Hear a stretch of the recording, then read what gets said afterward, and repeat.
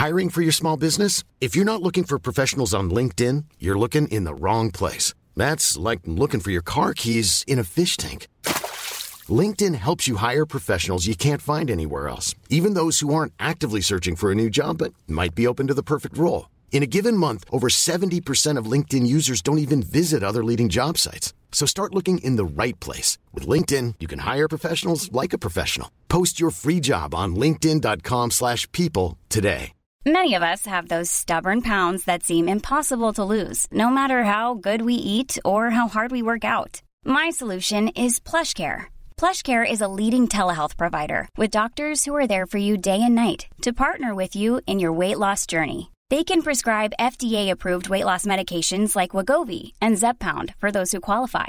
Plus, they accept most insurance plans. To get started, visit plushcare.com/weightloss. That's plushcare.com/weightloss. Add some bells here. Add some bells here. Add some bells here. Add some bells here. Add some bells here because it is the front three just before Christmas. God, you're so lucky. Joining me, as the same on the weekend, Chris Henage, good to have you. Good to be here, thank you. Merry Christmas. Likewise. Or Happy Holidays, as they say in the States. They don't say Merry Christmas anymore because Christmas is under attack, Chris. Yeah, that's what religious diversity will do to a holiday. Yeah. And then, of course, hey, Nico. Hey, Lawrence, how you doing? What are you doing right now? I am basking in the glory of Kristen's wonderful Eder'son piece that I'm just taking a look at because I think it's great. Well, we did speak a bit about Eder'son earlier in the week. It does always annoy me a little bit when we do talk about things that people on the podcast are writing, and not for the reasons you think. Mainly because I feel like I'd rather read their article than get them to talk about it on the podcast, and then get them to talk about it on the podcast. But it's nice to like maybe go into the, we can you don't always get everything you want in the piece. Maybe the editor takes some stuff out, so maybe Chris can expand on stuff that he didn't talk about, or I can expand on things that I'm writing right now. You aren't expanding on shit. Kristen's just written a fucking good article, and he knows more about Man City than you.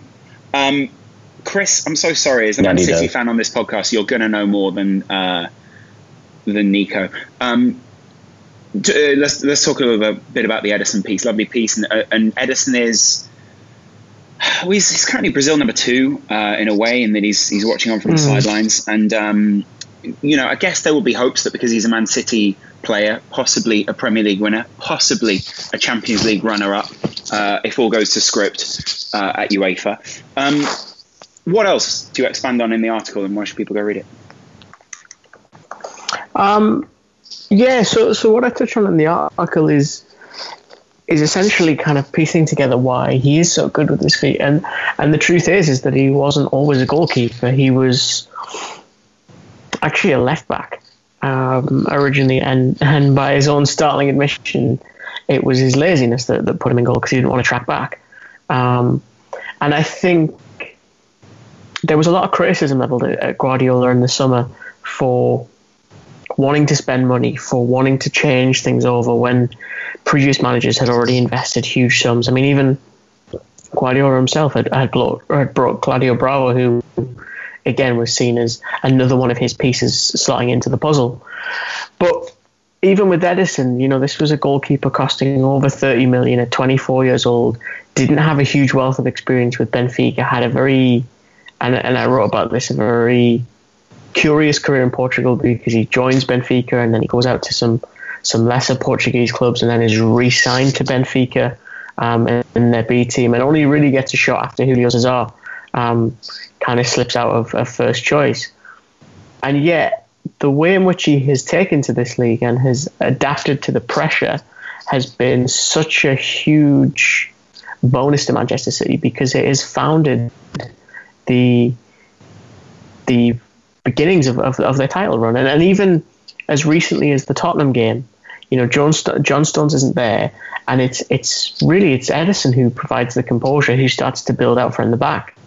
And I think I made the comparison that when we were kids in England, often the goalkeeper was the worst player on the team, who you would shove in there because you needed someone, and nobody really wanted to be a goalkeeper.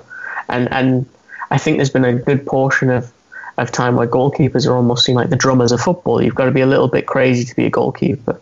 Everyone wants to score the goals. No one really wants to stop them.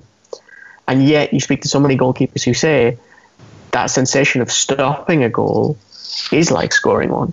And I think with Ederson in particular, he has, through Guardiola's tactics, through Guardiola's methods, has shown us that the goalkeeping position in today's game can be so much more diverse and influential than stopping goals. It can be the instigator of attacks. It can be someone that allows you to defeat pressing traps. And that, I think, is one of the more beneficial innovations we've seen from Guardiola since he came to England. And it was all started with the decision to drop Joe Hart, which, again, at the time was seen in some quarters as this startling and at the same time sacrilegious almost decision to make, because here was this stalwart of Manchester City who'd been ever reliable, a great goalkeeper, a great shot stopper, but now he was being cast aside because he couldn't pass the ball. And you look back at that now, knowing what we know of Ederson, knowing what he can do, and it seems laughable. And with each passing week, Joe Hart, I think, pushes himself further away from Man City with each performance that he puts in, but also each performance that Ederson puts in.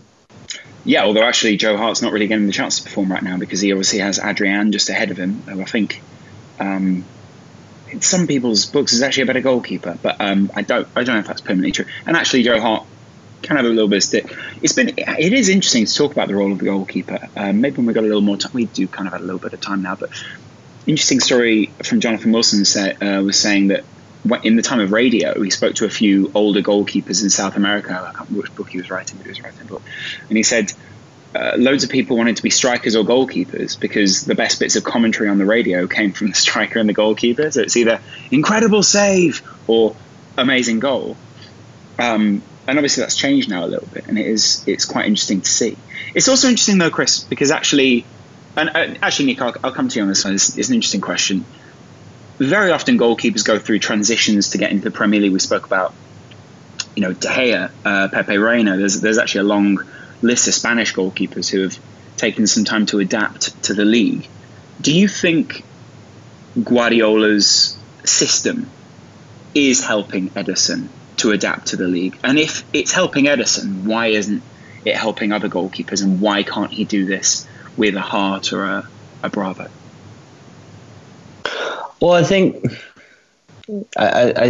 the key here is that what Guardiola kind of talks about doing in a lot of his press conferences and maybe extended questionnaires with different journalists is that, and this is what I think is so great about him, and really I think this is a trait that you'll find consistent with most coaches that have achieved something in the modern game, is that it's not just about getting good players, right? I mean, obviously Guardiola, and maybe that's one of the major criticisms of people that aren't the biggest fans of his or Manchester City, is that he has a ridiculous amount of resources to put together the team that he likes. But I think he has a vision in his mind, not only to create a good team and one that is brilliant in the way that he wants it to be, but to include players that he can activate or accentuate their best qualities.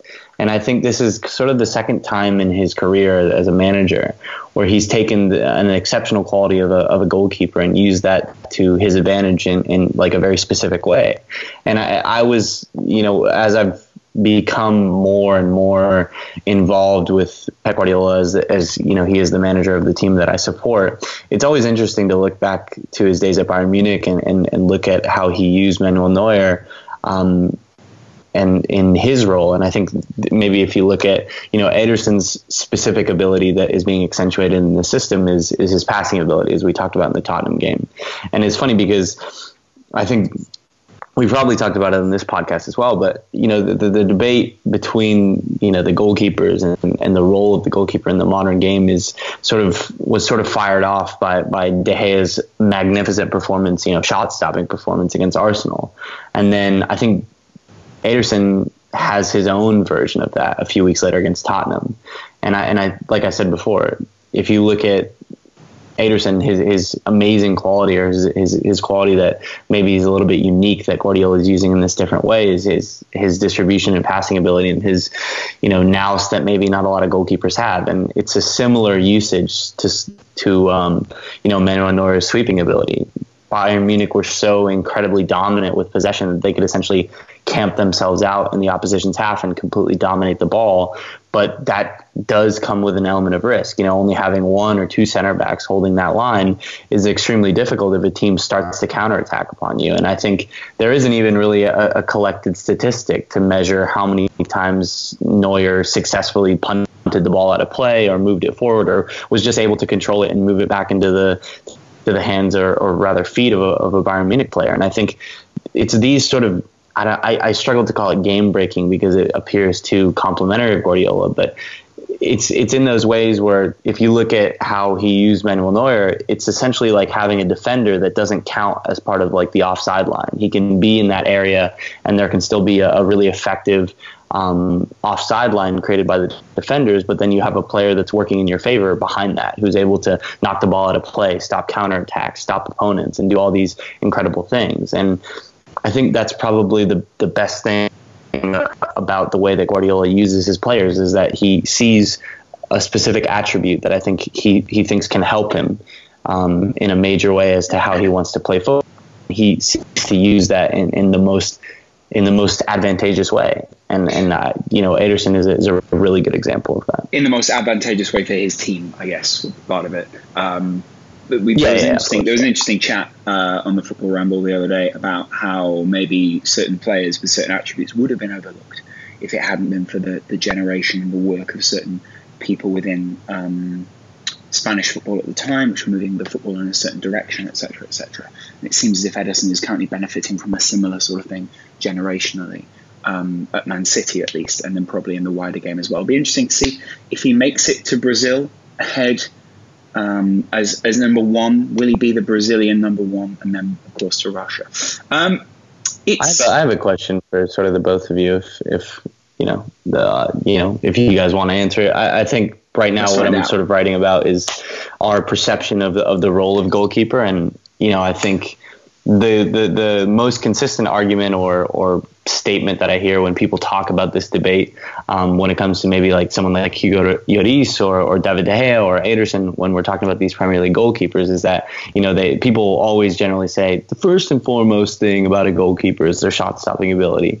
Everything else is auxiliary. And I think maybe our perception, or rather our understanding of the position of goalkeeper, hasn't evolved as quickly as the game has. And I wonder, if we continue to adopt that mindset that shot stopping is first and everything else is auxiliary, if that is in some way, shape, or form hampering the development of future goalkeepers because they believe. Well, maybe.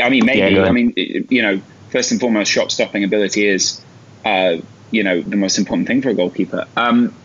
Chris, I'd be interested to hear what you think about this one as well. But I guess for a goalkeeper, the great goalkeepers get picked because of those extra attributes. And I guess what they're saying is the very core of being a goalkeeper. It's the same as, being a striker. There has to be this incredible sense of being able to strike a ball. But it doesn't mean that every striker has to be able to strike a ball in that way. I guess as a defender, you can, know how to head a ball or whatever. It's sort of a weird one because there are a lot of different attributes that different goalkeepers need in different teams. So Pepe, I miss Pepe Reina at Liverpool. And obviously you see him in a very successful Napoli team. Buffon over time has lost, or what some people say, obviously he's got older. They assume he's lost pace in some way. I don't know if he was a particularly quick goalkeeper in the first place. A goalkeeper seems to be quite a lot about the mystique and the image and the sort of, it's probably one of the more like almost mystical feeling positions. Because it is also a very unique position out on the pitch. It's the only one that you can touch it with your hands. It's the only position with its own union. Good point. Although you've got to say, like, the left and right back union is also a pretty good one. And I think the thing as well is that for for a goalkeeper, and I've tried to have this discussion with keepers in the past, to me it strikes me as a very lonely position. Because even if you work in training with a good number 2, number 3, coaches, etc., once that whistle blows, it is very much you against strikers and the opposition, because no other position on the field do you sit on such a fine line between success and failure. And you can make a dozen great saves during the course of 90 minutes. But if one squibbles under you, then it's ruined what's gone before it. And I think that is what is so difficult with a goalkeeper, that, if for example a striker has a fairly barren run, we will use phrases like, at least he's getting the chances, at least he's taking the shots, these kind of things. And we'll almost convince ourselves that run of form will eventually tire itself out and will straighten itself out, and they'll be back in good nick. We don't do the same with goalkeepers. We often question if this is the beginning of the end for them, or if this is a problem that is always going to define their career. We don't necessarily say that of forwards. And I think that's what's been intriguing with Ederson for me, is that, yeah, you're completely spot on. There's a mystique about him because he can do so much, because he doesn't conform to a lot of the stereotypes that we associate with goalkeepers. Even, the great Peter Schmeichel, who I think for the money is the best Premier League goalkeeper to date, he was not as well-rounded as Ederson is. He had different skills at the same time. I think, we've maybe not seen Ederson tested to the same ways that Schmeichel was, with one-on-ones and point-blank saves and these kind of things. But I think when you compare the two, it's fair to say that Schmeichel didn't have his level of distribution. Yeah, it's definitely an interesting one, because I also think each generation of goalkeeper needs something different as well. Because every generation requires maybe different attributes. I think goalkeepers in the day had to be a lot more physical, because they were taking knocks and bumps from people. And I think over time they sort of got more and more protected, because people realised that people were just getting very physical with the goalkeeper and trying to knock the ball out of their hands. And obviously you can steal it in a way. Now you can't even steal the ball from a goalkeeper. What has the world come to? Liberal lefties wrapping goalkeepers in cardboard. When is that article going to be out, Nico? Is that something that's a long-term project? I like to take my time, but I'll give myself the deadline of Sunday. So if not on Sunday, then Monday. I'll give myself the deadline on Sunday, but if not Sunday, probably Monday. But then I'll give myself another 24 hours. I like to sleep on it and then final edit, and then you know how it is. We've all done it. We've all done it with videos. We've all done it with everything. We've all done it with homework. That's the key bit, I think. Always do it with your homework. Leave it late. Do it late. It always is better that way. Freestyling it's better. Although Chris and Nico probably say the other way. Obviously, on the other side of Manchester, there was... well, it wasn't in Manchester, obviously, but on the other side of Manchester, they're less happy right now, Chris. Manchester United went away to Bristol City, and Bristol City got a 93rd minute win, all thanks to Corey Smith. Incredible scenes at the stadium as people pile onto the pitch, which we hate to see, Chris. We hate when people have fun in football and break rules which are really sort of there for other people, but not really those people. But they break the rules, and so we're angry with them. And the commentator has to say, you don't like to see that in football. But really, deep inside, he thinks, I love seeing that in football. Yeah, look, Bristol City are a fascinating proposition, because you have to remember that the 2 seasons prior to this, they were essentially saved by the fact they had really poor forwards in Jonathan Kodjia, and then last season it was Tammy Abraham. And I'd take no pride in saying I actually tipped them for relegation at the start of the season, because I wasn't terribly convinced with the forward they brought in from... I'm trying to think where it was. I think it was Angers, where they had got Kodjia, actually. And the team in general hadn't changed drastically, so there was no sign of potential improvement. What they've done this season has been nothing short of fantastic in the Championship, in terms of the way they play football, the fact players like Bobby Reid have already surpassed their previous highest goals total for the club, etc. And I think you saw a lot of the positivity and the willingness to make attacking substitutions at United, because it would have been easy to not only fold, I think, but regress backwards once Manchester United scored in the second half. And a million things you can take away from Manchester United's performance. I see a lot of fans calling for January investment, which, again, I think January investment. Wow. Yeah. Which I think points to how terrible the recruitment has been during the last few years. That they still feel as if they need that. Don't you also think that I mean, those cries for January investment, and I agree, I think that's a correct sentiment. Like, I have seen a lot of prominent Manchester United fans suggest that. But don't you think that's also down to like maybe some player mismanagement from Mourinho? Because, they bought probably one of the best players in the Bundesliga a couple of years ago, and we have yet to see the best of him. We've yet to see him play very much at all, and that's probably largely down to the manager that's in place right now. I think the problem with Manchester United is they've never been that clear on what they wanted post Ferguson. It's very easy to say you want a similar kind of manager to fill that role in terms of longevity. But I don't think that, once Moyes goes and Van Gaal comes in, it becomes abundantly clear to me, at least, that that's not what they're shooting for anymore. And I think to suggest that they had to deviate from the structure of Ferguson, it makes you seem like an iconoclast, but I think actually it's far more pragmatic than that. And I look at the position they have with Mourinho now, is that when actually Mourinho isn't winning trophies, what is he? What are you gaining from that? And I think they look at Manchester City and they see a team that, again, there's a lot of things about City that make it perfect for Guardiola. The free reign, the fact that he can almost do what he wants, when he wants. And I think there's an element of them that wishes they kind of had that, because he is building something, whereas I don't think Mourinho is building anything.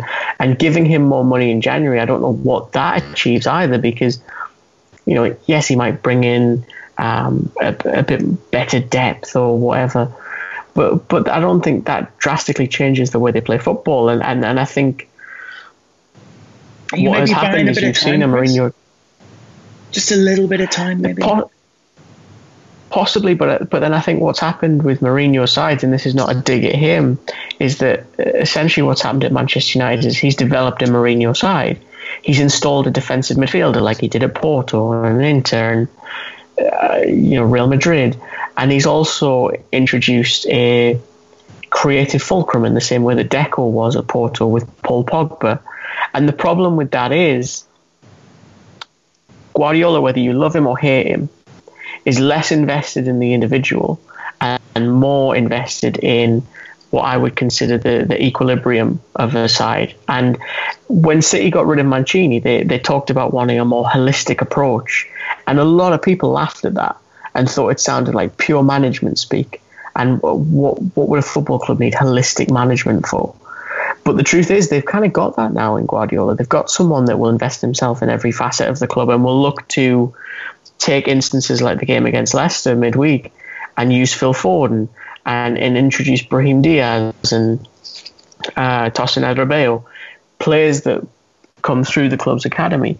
And credit to Mourinho, he's tried to do the same with McTominay this season, and I don't think it's been a failure. But the issue for him is that his team is a bit more functional, it's a bit more mechanical in its feel.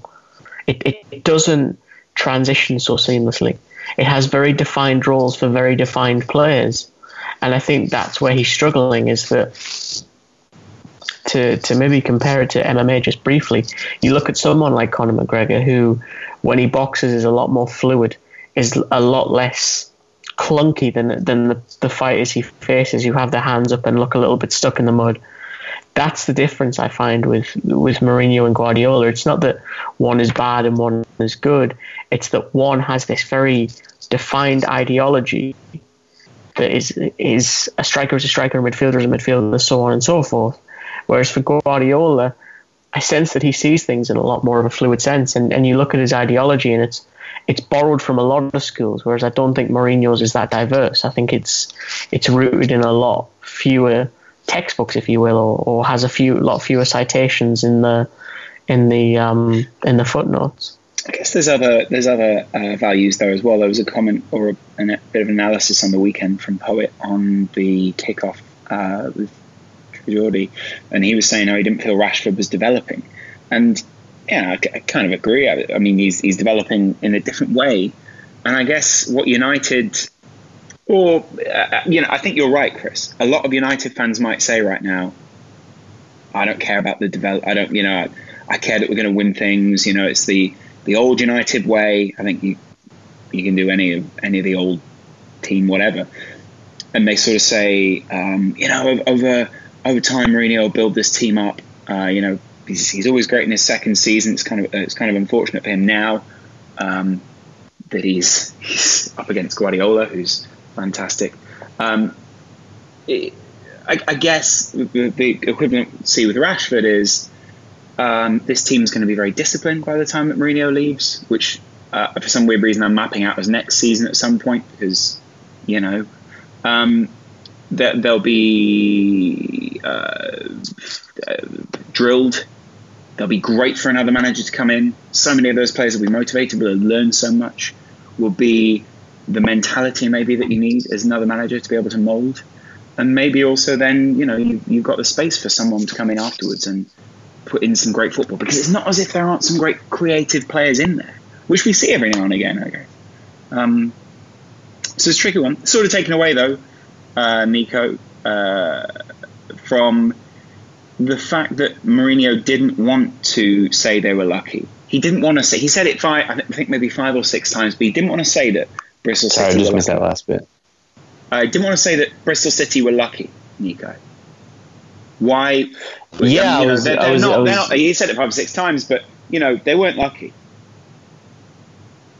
Yeah, I think he was sort of making the opposite point there, as you're kind of pointing out to how you're really. How you're and in that sense, I don't know. I think I didn't get to watch the game, but from a lot of the people that did, from my understanding, that was it is what sort of Mourinho is underlyingly suggesting there, which is that they weren't, or maybe it's the opposite of what he's suggesting, rather, because I think in a lot of people's opinions they weren't unlucky. But I think maybe to speak to the broader point about Manchester United, I think the issue for me since his time as a manager for that club has not been the players, the recruitment, or any of that. And there are issues with some of the players maybe that they've recruited over the past couple of years. I think, as Chris points out very astutely, is like they didn't have much of a plan. I think there is, and it sort of parallels.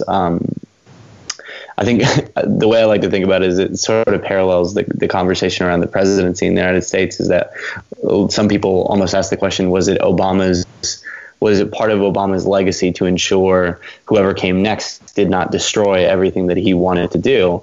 And some people might criticize him in that respect. And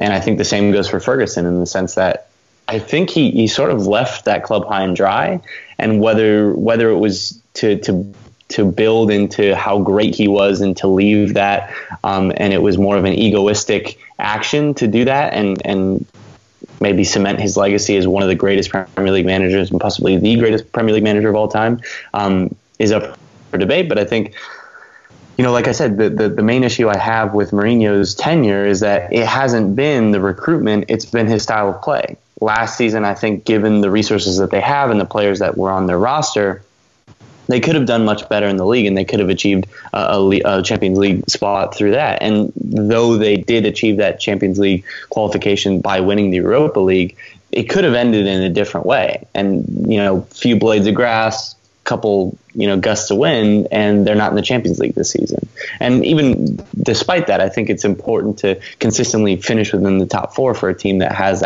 those kind of aspirations.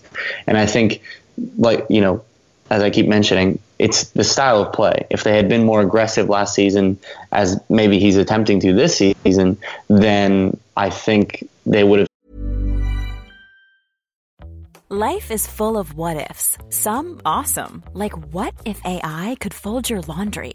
And some, well, less awesome, like what if you have unexpected medical costs?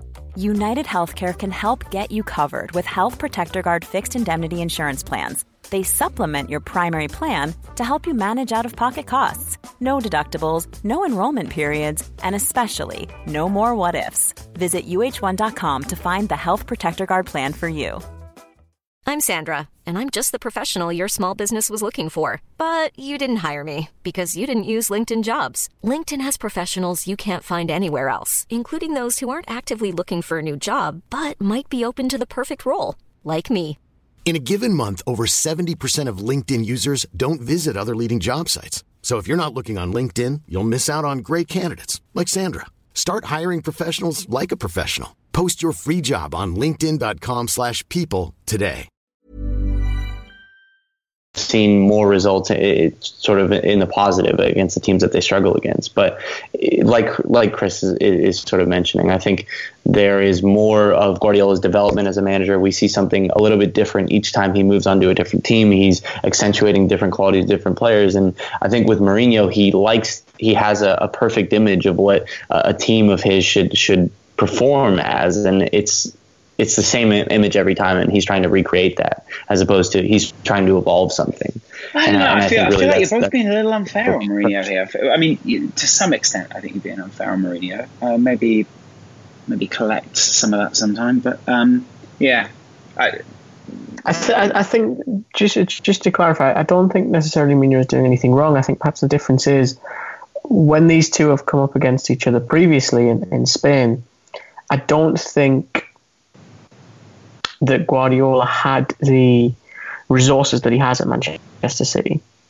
And I think giving him that free rein makes his job a lot easier because it means he can identify and acquire players that fit his ethos much easier. And I think that's what widens the gap. So a lot of the time you'll see people say, I'd love to see Guardiola do it with Burnley, etc., etc. There would be a drop-off, of course, because you have to adapt the way that you work with the talent that's at your disposal. The difference for Guardiola now is that there really isn't a ceiling to the talent at his disposal. They can go and play 50 million to Monaco for Benjamin Mendy and a similar amount for Bernardo Silva, who doesn't really get off the bench or start that many games for Man City. And I think that's the key difference here, is that he's been given a freedom that makes him that much more dangerous.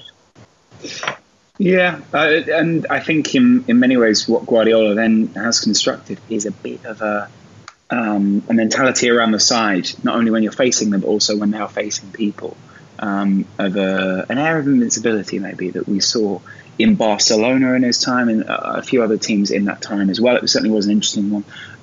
Two teams, and we can talk a little bit more about Man City at another time, definitely more about Mourinho at another time as well. But Man United found themselves out of the Carabao Cup to many people's elation.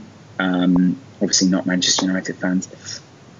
I enjoy the way that when fans lose, they go on the offensive online. Liverpool fans do it, Arsenal fans do it, United fans do it as well.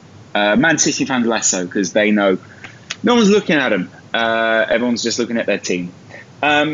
And also, it's been such a long time since they lost against someone that was poor. Although surely there's some sort of losing in what they did in just going to penalties. There you go. I'm just saying that for the banter. Anyway, two teams who are very much human and are very much taking weird sort of side slaps at each other are Liverpool and Arsenal. For a while now, since Arsenal took the title, almost 28 years ago now, it's been a sort of passionate rivalry between the two sides in the Premier League era, at least. And Alex Oxlade-Chamberlain is at the centre of it this time. Jurgen Klopp and Chamberlain, sort of in a very veiled way, referencing some of the bad habits that he got into at Arsenal and how they're being coached out of him, Nico.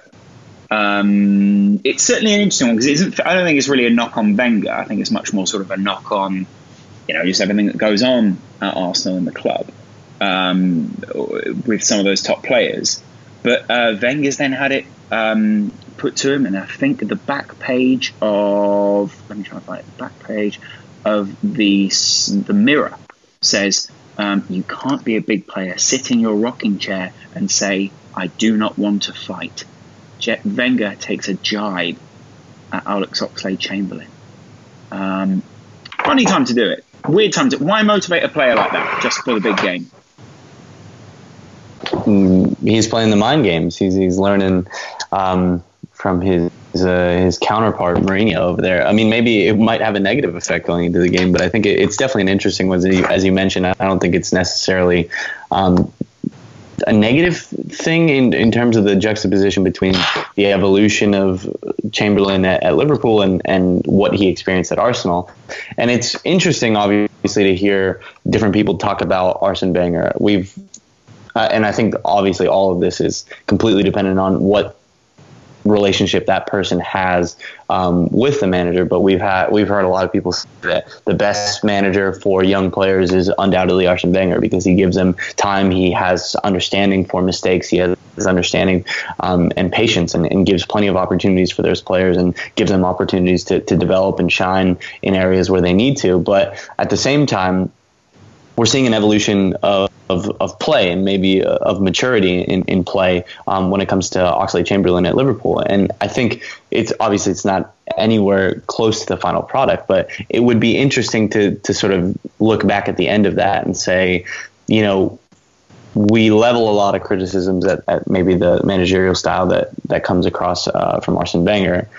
Is his style, maybe his more laissez-faire style with players, another thing that we can say is maybe getting a little bit past due or expired in the sense, because I think a lot of people have always seen the potential in Alex Oxlade-Chamberlain and didn't quite understand why he has been relevant for so long and yet not necessarily achieved a consistent potential. And maybe that's something that he'll be able to do, similar to Adam Lallana under Jurgen Klopp. I guess I understand that. I guess I also can put the opposite argument of that the intensity that Liverpool currently have sees them 1 point ahead of Arsenal in the league. I mean, maybe in the long term, although even in the long term, which is Wenger's long term of 20 years or so now, they've had minor drop-off, although maybe on a graph it still looks like a drop-off. Anyone want to take a punt as to who's going to win this one? I think it's very much dependent on the big guns for Arsenal, isn't it, guys? What they can do against that Liverpool back line, who, again, Chris, will never shut up before a big game and just sort of go, we're just happy to play football. They really want to get out there and show everyone and tell everyone, listen, we're going to tell you how solid we are so that then when we're not solid, you want to rub it in our faces. Chris? Yeah, I think it's a curious one for that Liverpool defence because I don't think inherently it is a bad defence, and there are certainly people who will argue that attack can nullify a poor defence or help mask it. I do just think there's part of this Liverpool side that the way in which it attacks maybe opens up the defence in the way that other teams don't. That's the thing. They're not a possession-focused team, and for my mind when I watch them, but they are very efficient at attacking. And I think part of that efficiency comes from almost their willingness to kind of open the team up a little bit and almost encourage their opposition to attack them and to try and get at them. And so, yeah, I think you look at the... I think you look at the reverse fixture of this one, there really actually wasn't a huge amount for the Liverpool defence to do from what I can remember. In fact, I think they kept a clean sheet. Did they not? Is it not 4-0? Now you're challenging me. I think it was 4-0. Yeah. Although that was a really particularly bad day for Arsenal, I think most people would say. But a particularly bad day. It was, and it was a bad day because they lacked intensity, which again is another one of these intangibles that you can't necessarily quantify on a whiteboard. I don't expect Arsenal to have that same problem this time. I think they are a good team now, and in the sense that they are more motivated than perhaps before, and a little bit better drilled. The concern I have with Arsenal is the way that this back three is performing, and actually even the attack, the last few games that they've had, you look at the West Ham game, they looked so limp. Even the Newcastle game, there was a moment of brilliance from Ozil that gives them the advantage. But you looked at some of the chances afterwards. The one that springs to mind is Lacazette's attempt to lob the goalkeeper in the second half, when really, if he puts his foot through it, chances are it probably goes in the bottom corner quite comfortably. And that's the moment where it's not a lack of intensity that's the issue. It's more a bizarre sense of complacency, as if a 6 or 7 out of 10 performance will garner them enough chances to win a game. I would imagine they will be more motivated for this because they know what it represents, and they know how much they were embarrassed last time. But I still have issues with how actually suited they are to this back three. I think it's something that's become very popular in English football sort of since Conte arrived, and I understand why, because it does help an imbalanced squad find some balance. But I think that doesn't mean that it's necessarily a case of what's good for the goose is good for the gander. Very English phrase, but it certainly is relevant here.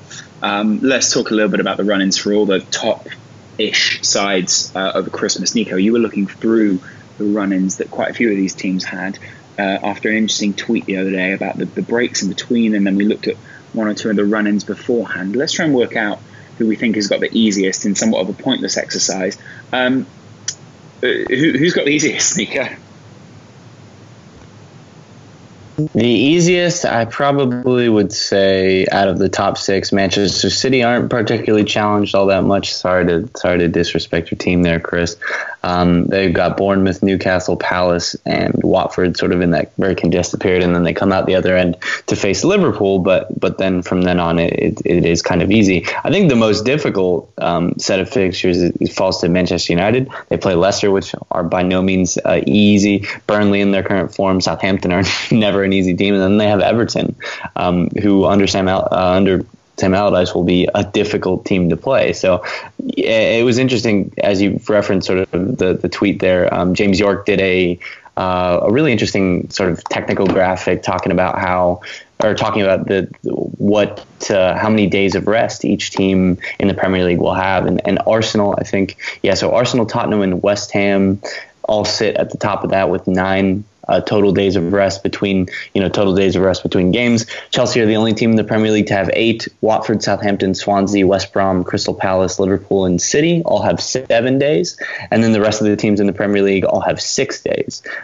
So it's definitely the Christmas period. I think is something that we often talk about, given the fact that we covered the Premier League, and it's one of those things that has been in contention for quite a while now. Considering I think they're the only league in the top 5 that don't have some sort of winter break, and I think given the fact that the competitions are continuing to garner importance over the summer, sometimes you see some of these players. I think somebody did an article a couple of years back on Toni Kroos, and he had essentially played football for 3 years straight because he had the World Cup and he had the Euros and he had extended competitions with Real Madrid. And I think the players at some point, Premier League players, may start to fight back on that and say, we need rest, we need this for the longevity in our careers. And it'll be interesting to see the dynamic between that pushback. And I think this is something that Jurgen Klopp has talked about a number of times in press conferences, and how he doesn't like the fixtures being so close together and there'd be no winter break. But it'll be interesting to see that pushback versus the TVs and the TV the TV deals and the people who are in charge of those things, and how that dynamic sort of plays out. It certainly is an interesting one. Let us know who you think's got the easiest one. Who does your team have over Christmas? There's some good games, not some incredible games, and it's sort of a weird one. That originally Liverpool, I think, was supposed to play Arsenal on the eve of Christmas, and I think they moved it back because that's ridiculous. And it's also sort of really unfair to fans, or this sort of thing. It's very unusual the way the Premier League is going at the moment. Sometimes it's as if people haven't thought things out at the very top. But God forbid we would call them out for that. What are you guys most looking forward to? Are you getting any? Do you ever ask for any Christmas-based presents over Christmas? You go for I've just bought a lovely Christmas shopping is certainly an interesting exercise for me. I bought more stuff myself today than I have for anyone else. Maybe speaking more about my own personal character than anyone else's. But I bought a pair of Predators from the Adidas store. They're lovely. They're the Ultra Boost ones, which are sort of the You are just a walking advertisement for Adidas, aren't you? Which, in a way, although the only complaint that I have about them is that they have the word Predator emblazoned across the back, which I think since the big product launch has definitely had a bit of a change in the UK and sort of in worldwide. And so, the word, I got the one pair where the word Predator sort of blacked out a little. The other ones, it's in bright orange across the back. And I don't know, it just sort of made me feel a bit uncomfortable when I was trying them on. I was like, if someone takes a picture of me at this point, it's going to look terrible. Either of you have that? Only life was that simple, yeah, which it is. Well, that's more of a legal requirement for you, isn't it? Yeah. No, I'll have to have the word Predator put on my body at some point, but that's mostly just the tattoos that I was given in prison. Obviously, apart from that, I don't want it on the back of my playful street boot, as I called it to the assistant, to which he said, are you taking them or not? So I didn't take them, I bought them. Chris, anything you want football-wise over Christmas? Are you a big MLS shirt collector? I guess the new ones haven't come out yet, have they? So it's almost pointless to get the old one. Yeah, and they are horrendously priced, if I'm really honest. Are they? Like, looking at you're looking at close to $200 pretty much, which, Right. I'm not like a football shirt, but I'm not too sure if I'm being honest with you. I've never fully got that. Maybe it's something to do with just kind of price expectations. It feels like a lot of sporting stuff over here is a bit more expensive than back home. Everything from kind of scarves onwards. It's a US culture in thing, terms of isn't it? football. Yeah, in terms of football stuff that I've bought, I bought Johan Cruyff's book. Bobblehead? Oh, that's a good one. Yeah. Sorry. Yeah, I had to throw them out. Yeah. I had to. More socially. It was more a social obligation to throw them out than anything. But Johan Cruyff's book, good? I haven't started yet, actually. I've got it for the iPad, so I'm hoping to crack through it over Christmas. I bought some sneakers, but they're not really football related. Wait, which ones? What was the last football related? They are NMD's Champs exclusives. Wow. They're not as exclusive as that, Sam. Why haven't I received a picture of these? Because I'm still applying Crep Protect, which is not a sentence I would my entire life. Yeah, very good point. Although be very careful with Crep Protect. Some people are allergic to it. Just saying. Oh, well, that's good to know. I've done myself out of a sponsorship deal there, but yeah. I'm trying to think what other football related stuff. I mean, yeah, the boots I bought were months ago. Yeah, I'm not at this point. The only thing I think I want for Christmas is 3 points, but that's about it. Oh well, you can't get everything. Nico, what about you? I suppose do you go for UK memorabilia? Do you sit down on Christmas Day with your parents and go, let's watch Green Street, Mum and Dad? Not really sure what that is, but if you're an English really football fan, dickhead. Yeah, I'm not really much of a like a go out and get something for people. I think I got myself and my dad as sort of a Christmas present. I know he doesn't listen to the podcast, so it won't be ruined. But signed photograph? No, I got still him, send that if that's what you need. No, I don't need that from you. I got him the Between the World and Me by Ta-Nehisi Coates or Coates. It's a really I think, really good book about sort of racism in America. And, you know, it was, I think maybe getting people like, I really like getting people like books or movies or something like that, and sort of sharing or having a conversation about sort of those impressions. But I'm not really like a go out and get Predators for someone type of guy. Yeah, very good point. Whereas I'm the opposite. Though I did buy some Nikes the other day. So. What are you sporting on your feet now, Nike wise? What models? And they come in the post tomorrow, but it is the like all gray Nike Cortezes. Can't go wrong with those. Suede. So. Frank Ocean says, these bitches want Nikes. Chris, of course, the sad news for West Brom fans that Johnny Evans, club captain, of course, wants to leave. Where have you seen this headline? BBC Sport. BBC Sport. What else are the details on the story? Well, Evans currently has 18 months left on his deal at the Hawthorns. He's 29, obviously, and he was subject to some bids apparently in the summer from Arsenal. There was even talk of Man City being interested, and he has expressed to the club he has no intention of extending his contract with the club. And so Simon Stone is reporting that he will look to be sold next year. He's currently 29, so he's right on that cusp of his peak, theoretically. They reckon that even Pardew's arrival hasn't been able to convince him to stay. Even the arrival of the preeminent football manager and revivalist Alan Pardew hasn't convinced him to stay. If Pardew can't convince a player to stay, and God knows he's tried, what will? I guess would be the big question. Some people might say having a good long-term stable goal. Maybe, yeah, let's not have too much of a go at Alan Pardew, eh? Anything else? I've got a better story than that for you. Go on. Frank Ribery. We all love him. Much loved Bayern Munich winger. Yeah. He was showing solidarity with a young Syrian boy who lost his eye due to a bombardment with the hashtag solidarity with Karim. And one smart mouth fan replied that it was solidarity with Benzema for getting him laid. To which Ribery replied, "Don't speak without knowing, go eat your mother's ass."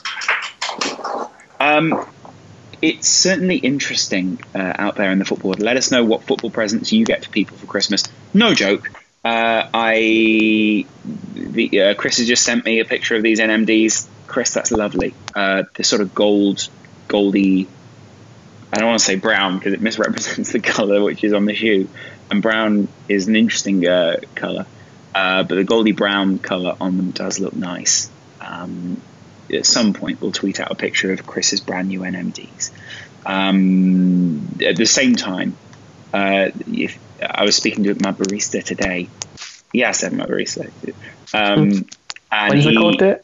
Yeah, and I was saying to him, I can't get my dad an Amazon Echo or an Alexa anymore because he said they're always listening to you, and he doesn't particularly like that it's always listening to you. So the guy, no, he didn't miss a beat, and he went, I got my dad the entire Napoli tracksuit for Christmas. And I was like, is that a suggestion? Like, what would my dad do if I feel like his dad needs a pair of Predator shoes to go with it? Yeah. Do you mean the actual trainers as a product, or do you mean the ones which make him look like a predator? I'll let you decide on that one. Good point.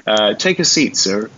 To Catch a Predator was a classic American TV series at one time.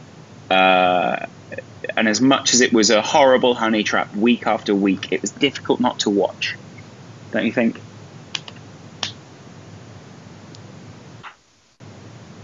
You guys have never seen... So you're asking the wrong person. Nico, you must have seen... No, I wrote a paper on that, actually. Go ahead. I mean, I'm interested to hear what this paper says.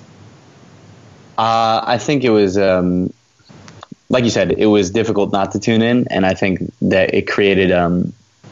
it definitely created a sort of a witch hunt type of vibe, or not vibe. That's not the word I'm looking for. But he sort of created like a witch hunt for those, pedophiles rather. I sort of into what effect that had sort of on our view as a society on people that have that outlook. So it was interesting. I think it was an interesting show and definitely compelling.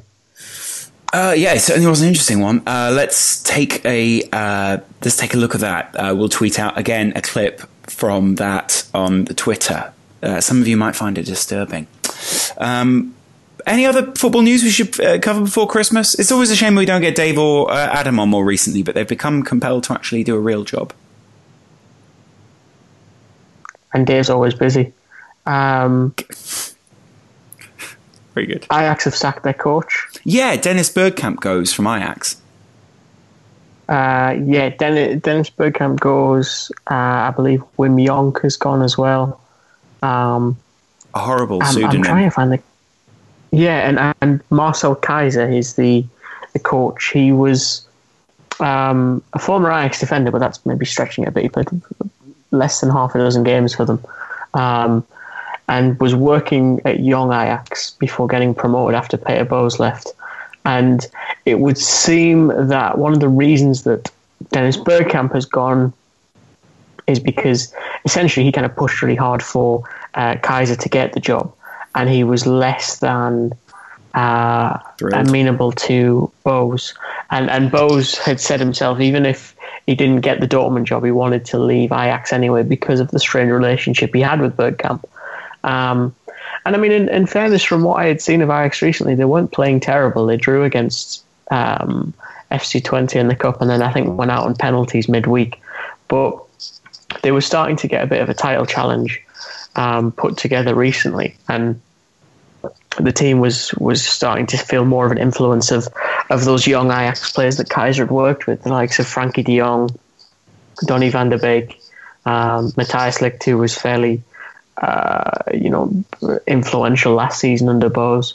But yeah, it's certainly a disappointing decision, I think, for Ajax. And I think in many ways, to me at least, speaking as a firm outsider, it does paint a lot of the big issues with that football club, is that because it's had so many stars pass through and so many Dutch stars in particular, like Jonk, like Bergkamp, Davids is another one. It almost makes me think that there are too many competing ideologies. There are too many people with opinions on how the perfect Ajax exists. And I think it's almost become clouded by how many different interpretations there are of that vision. And it's a difficult one. I don't know who comes in. Possibly Bosz comes back. I'm not too sure what the situation is going to be at the minute. It's certainly interesting elsewhere as the Millwall story gets extended. Apparently, Lewisham Council, I used to live very close to Millwall, and it was, despite not particularly being fond of Millwall fans at the time, and some of their political views, I did sort of warm to the club. And, they were very good locally when we were studying and sort of in helping us out with sport reports and all sorts of things. The councillors apparently said they are still looking to take the land around the ground as they struggle, again, sort of keep hold of their stadium and everything that's going on there. It's certainly interesting what's going on there, but most people in English football right now are lending their support to Millwall, who find themselves sort of in a bureaucratic nightmare. And it's this time of the year when people tend to strike because there's obviously less people to strike back, people go on a holiday, those sorts of things. We hope that nothing bad happens to Millwall in this time. Anyway, it's been good to have you guys. We're not off over Christmas. We will try and do some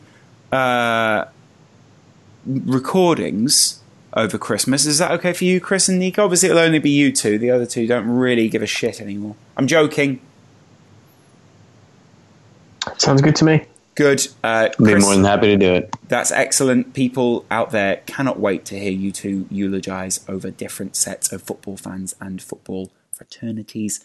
If you want to let us know what you want to hear us cover over Christmas, or you think your team's got a particularly good run in, then let us know. we're looking forward to hearing from you. But in the meantime, Merry Christmas or Happy Holidays, Happy Hanukkah to some of our audiences. Just enjoy the time off. We hope that we see you again real soon, right here on TF3. Add some bells here.